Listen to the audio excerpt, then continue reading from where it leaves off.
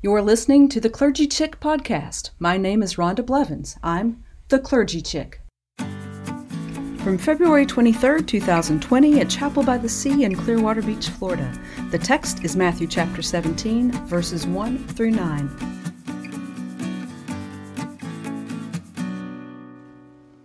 "6 days later, Jesus took with him Peter and James and his brother John and led them up a high mountain by themselves. And he was transfigured before them, and his face shone like the sun, and his clothes became dazzling white. And suddenly there appeared to them Moses and Elijah talking with him. And then Peter said to Jesus, 'Lord, it is good for us to be here. If you wish, I'll make 3 dwellings here, one for you, one for Moses, and one for Elijah.' And while he was still speaking, suddenly a bright cloud overshadowed them, and from the cloud a voice said, 'This is my Son, the Beloved. With him I am well pleased. Listen to him.' And when the disciples heard this, they fell to the ground and were overcome by fear. But Jesus came and touched them, saying, 'Get up and do not be afraid.' When they looked up, they saw no one except Jesus himself alone. And as they were coming down the mountain, Jesus ordered them, 'Tell no one about the vision until after the Son of Man has been raised from the dead.'"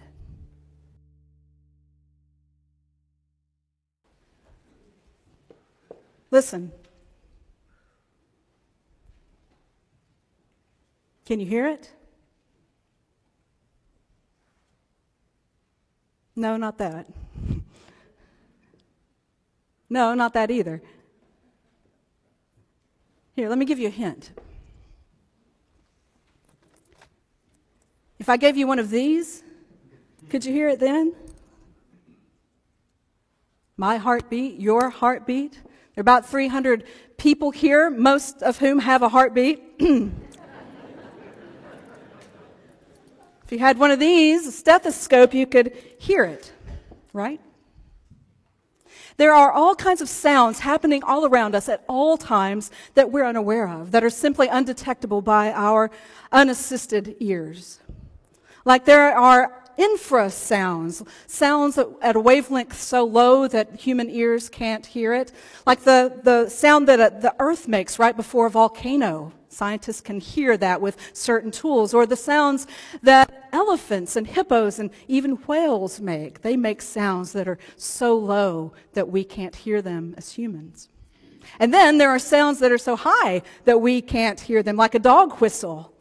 And then there's this thing, it's called a mosquito, not the annoying insect, but there's a thing called a mosquito. It's a new technology developed that emits sounds at a wavelength that young people can hear, but most adults cannot. And so businesses will buy this mosquito and place these in areas where young people, teenagers, tend to loiter, to drive them away. You know, they get in trouble, and so they emit this noise that adults are unfazed by, but it drives the young people away. The mosquito. And then there's the completely undetectable wavelength of the sound of every wife speaking to every husband.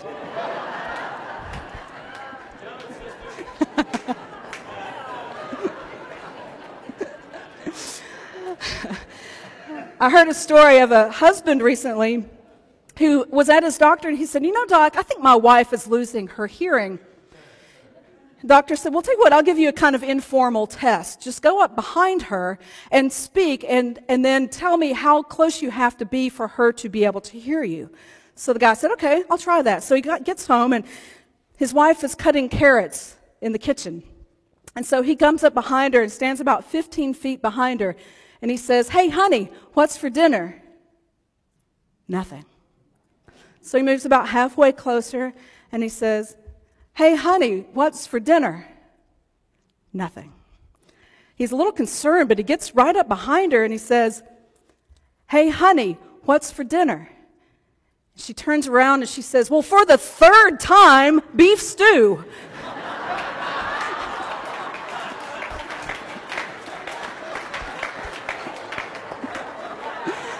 Sorry, guys.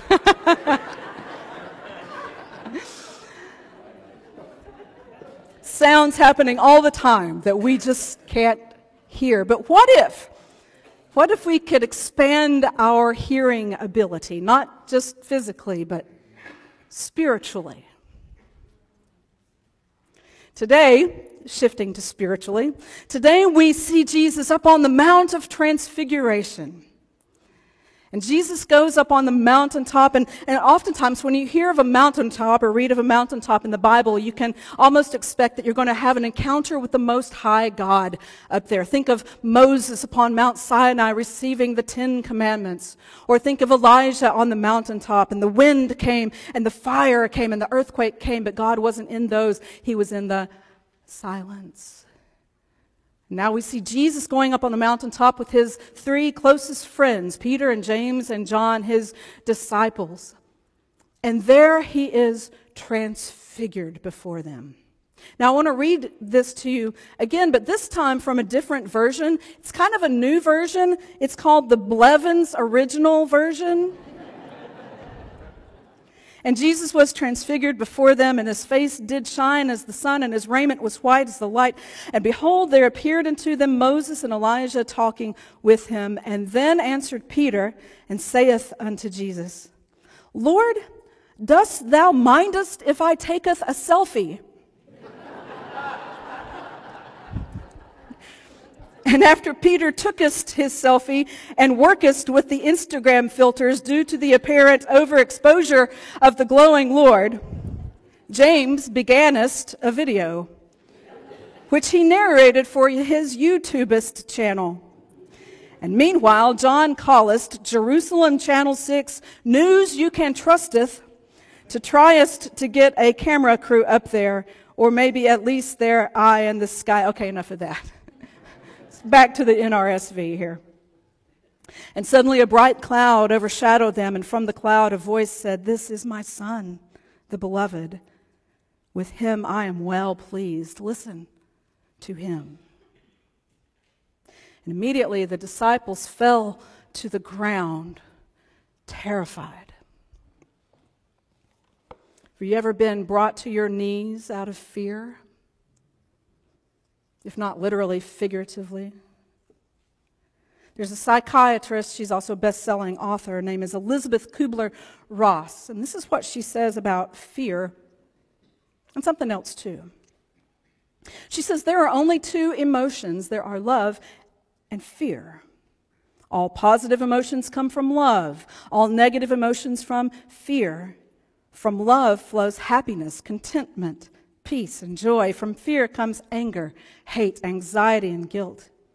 It's true that there are only 2 primary emotions, love and fear, but it's more accurate to say, she writes, that there is only love or fear, for we cannot feel these 2 emotions together at exactly the same time. They're opposites. If we're in fear, we are not in a place of love. When we're in a place of love, we cannot be in a place of fear.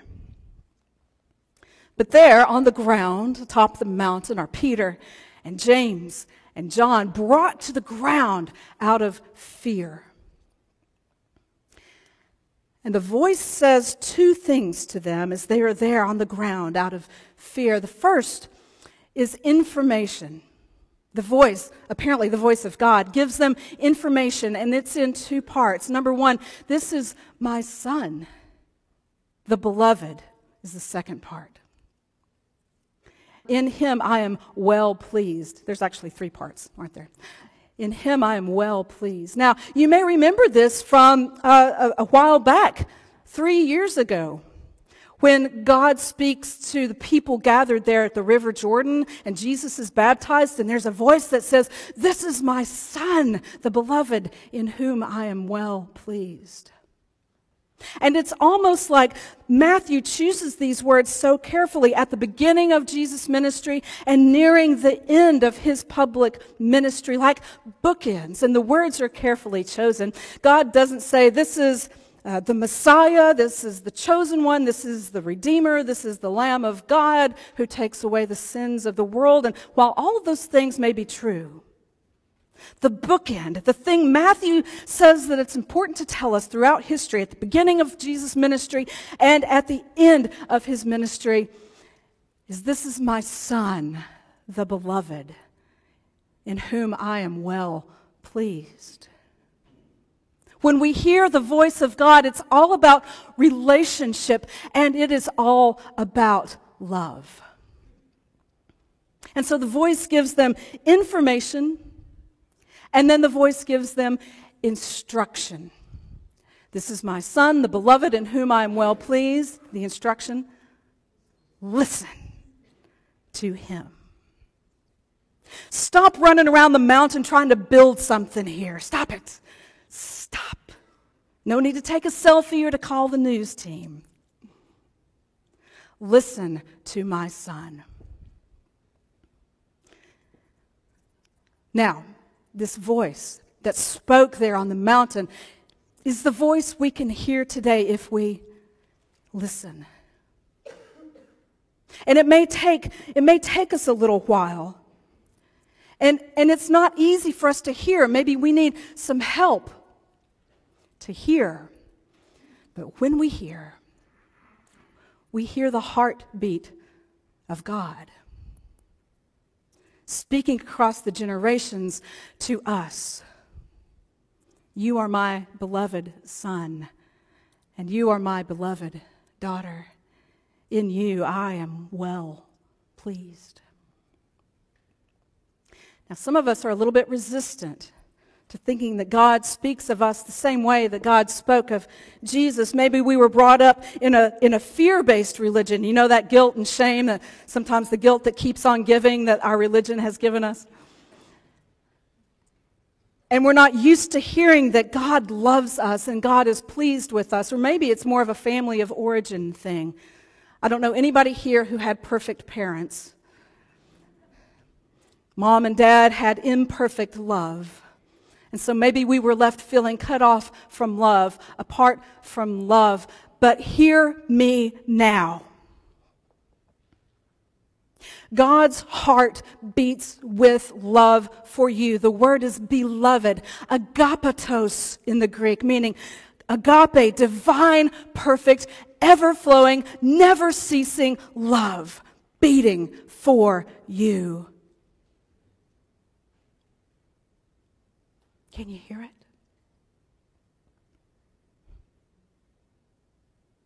So the disciples are there on the ground. They're terrified. What did we learn about fear? It can't coexist with love at the same moment. They're terrified. They're on the ground. And Jesus comes to them, and what does he do? He touches them. Do you know what happens with a touch? When we touch someone, we transmit energy physiologically. Yesterday, I was at the ballpark. It's the beginning of T-ball season. So my husband and I were with our 6-year-old out at the Little League Park, and it was cold yesterday morning. Did you get out? Whew, it was cold. And so his little hands were like ice. And so I kind of brought him in close to me, and he was looking out, and I was looking out, and I grabbed his cold little icy hands, and I held them in mine to warm them up. And within a few minutes, they felt a little warmer. What had happened was an energy transfer, a physiological energy transfer. And so when Jesus comes to the disciples, they're laying on the ground and he touches them. He transmits that agape energy into them. He says, get up. Don't be afraid. Love, not fear. And it's a choice that we make every day. Love, not fear. Doesn't mean we'll cast out fear forever, just like we eat and then get hungry again. We choose love and we'll feel fear again, and we choose love over and over again. And then we become that love for the world when we touch others spiritually, emotionally, physically. Don't be afraid. Choose love. So let me ask you again. Can you hear it?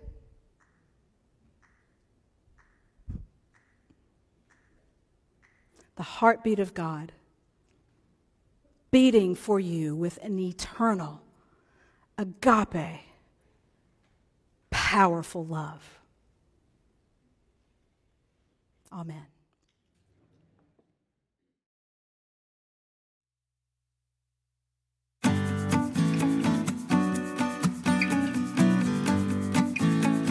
Thanks for tuning in to the Clergy Chick podcast. Until next time, keep on shining.